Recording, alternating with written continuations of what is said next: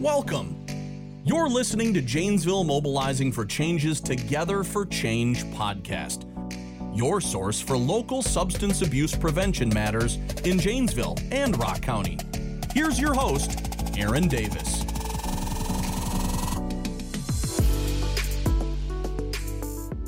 Good morning, and thank you for joining us. This is Aaron Davis, your host for Together for Change.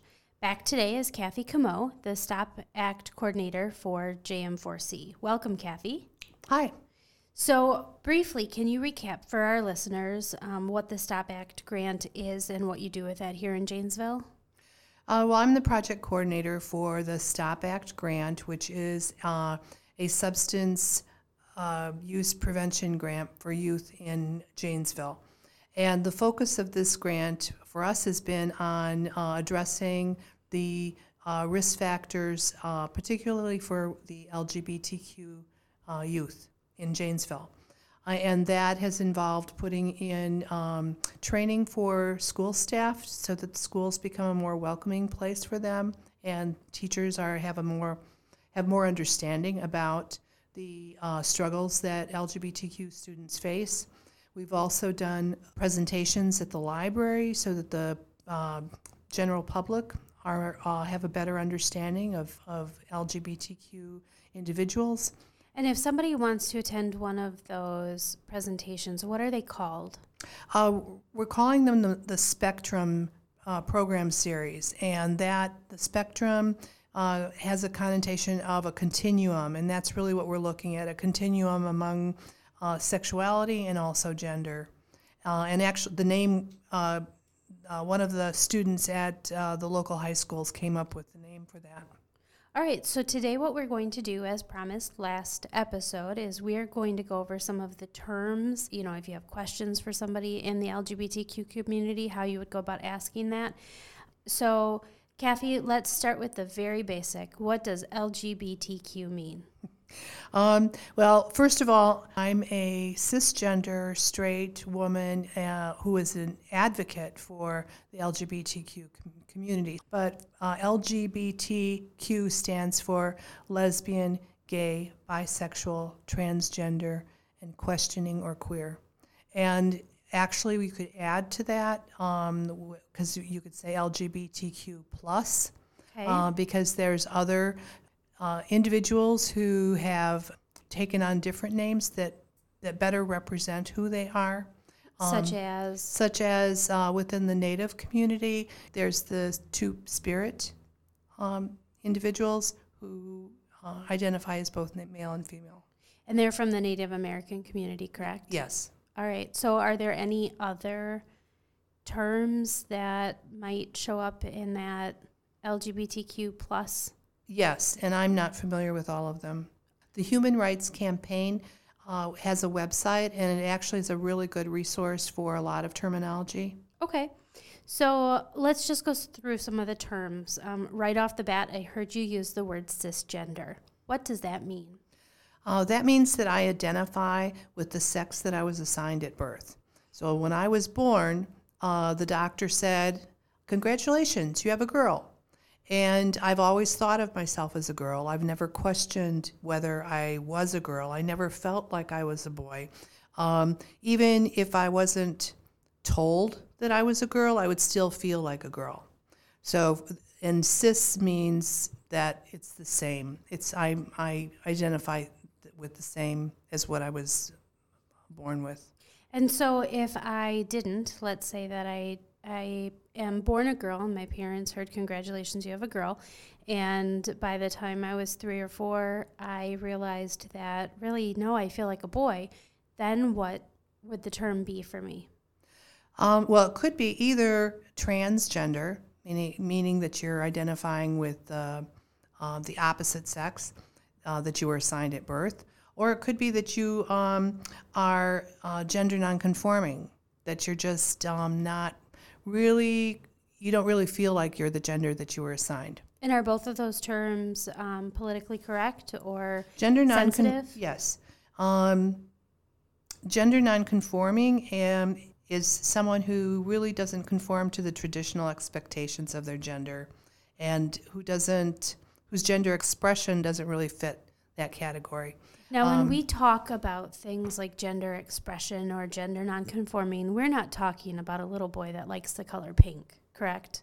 It goes way beyond that. Oh, yeah, it goes way beyond that. And a lot of, when you look at, for instance, little boys who like the color pink and who may, who are born, who are assigned at birth as being male, but really feel as they're female, one of the ways that they can express themselves that they are really female is by dressing like a little girl.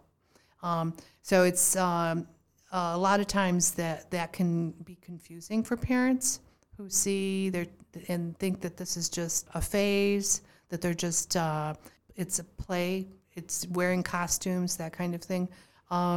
And if a child is consistent and persistent about their identifying as a sex that they're not assigned to, then it's something that really needs to be explored further and taken seriously. And I think that transgender individuals arguably have the hardest time in society. Would you say that that's correct? I would think so, yes. I think when we talk to teachers at school as far as what their training needs are, that seems to be the topic that most teachers want more information about. It's something that that it's harder to understand. And I think it's even for those within the LGBTQ community that when they come to terms with who they are, it's a struggle for them too to come out and be their authentic self in a world that really doesn't know how to accept them. And so when you say when they realize who they are, the first thing that comes to mind is that there are transgender individuals who opt to choose their own name for themselves. And how can that affect a young person in the, we'll say, Janesville School District or in the Janesville community if they choose to change the name or go by a different name than the one that they are given by their parents? Name changes there's a lot of things involved with name changing, and if anyone really is interested in finding more about that, I would suggest contacting Trans Law Help in Madison, because there's a lot of loopholes that they have to go through. But for a layman, a person who is transgender who chooses to use a different name, the name that they were given at birth becomes their dead name. And so to refer to them by their dead name really invalidates who they are as a person. And we're really trying to encourage school staff to call them by the name that the child chooses. It becomes really complicated when you've got parents who may not be supportive and don't want the child to be called by anything other than their dead name.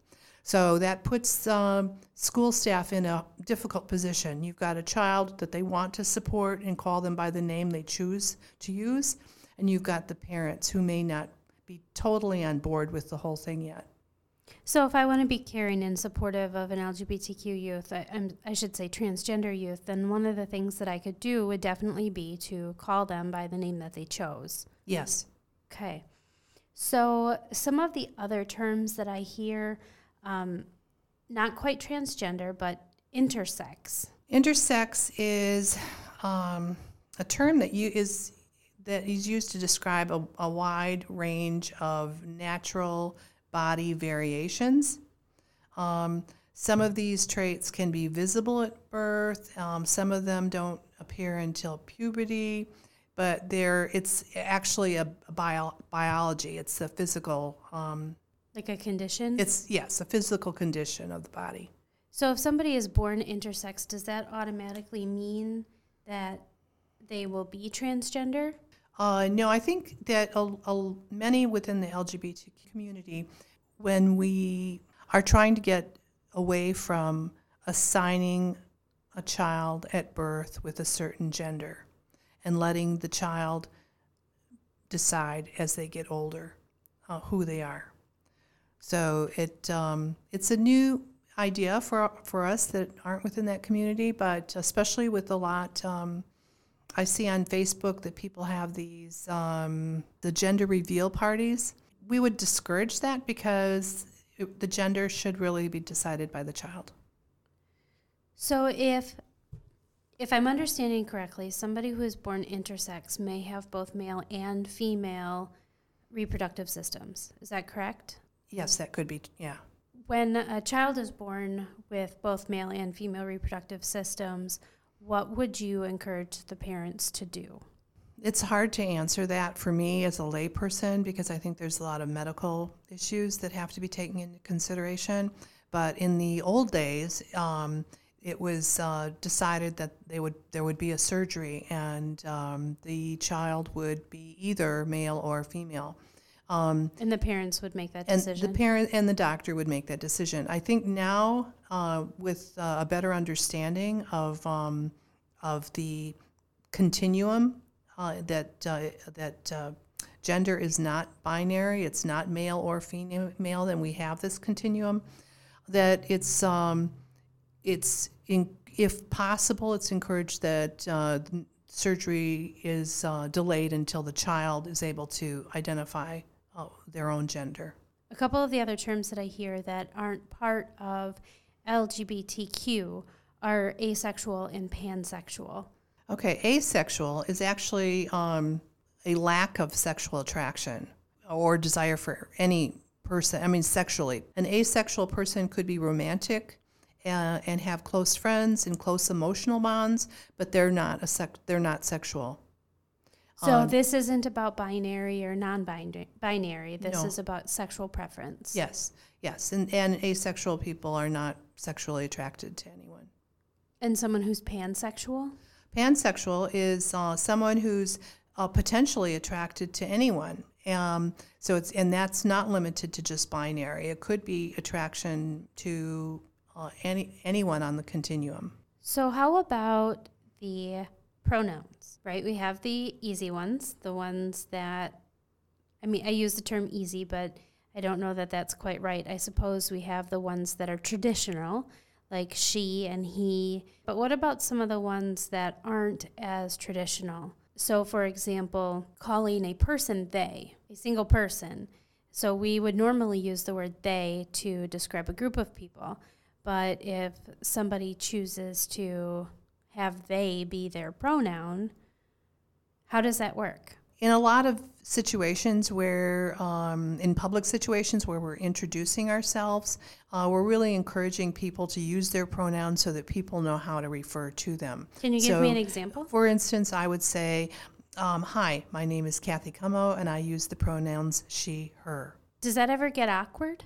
It can when you're first getting used to doing it. If you're unsure about someone's pronouns, if it's not really clear what gender they are or how to refer to them, you could say, what pronouns do you use? That's not an offensive thing to ask, and most people are glad that you asked.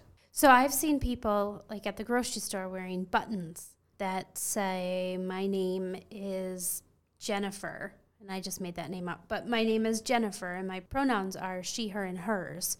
Is that something that's common within the community? I don't know if you'd say it's common. I know we, at meetings that I hold with parents, with community members, with the youth, I'll often have a tray of buttons. So if they choose to wear a button to identify what their pronoun preference is, then that's okay. What advice would you give to people who are interacting with others who are not like themselves, that want to learn, they want to embrace differences, but they're not really sure how to go about doing it?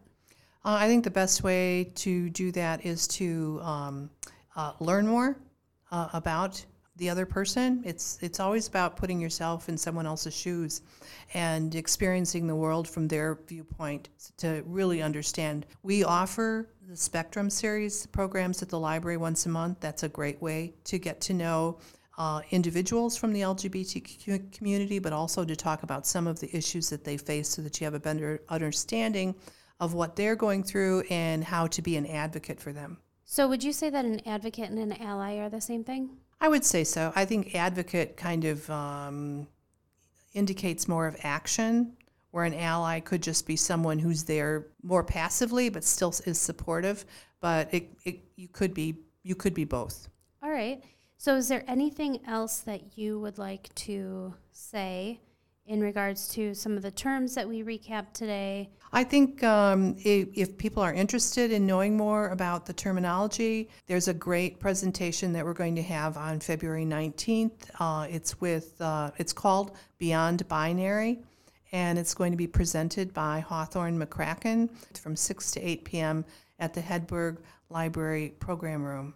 So it's open to the public. Please join us. All right. So thank you very much, Kathy. With that, we're going to wrap up today's Together for Change podcast. Thank you for joining us and have a wonderful day. Thank you.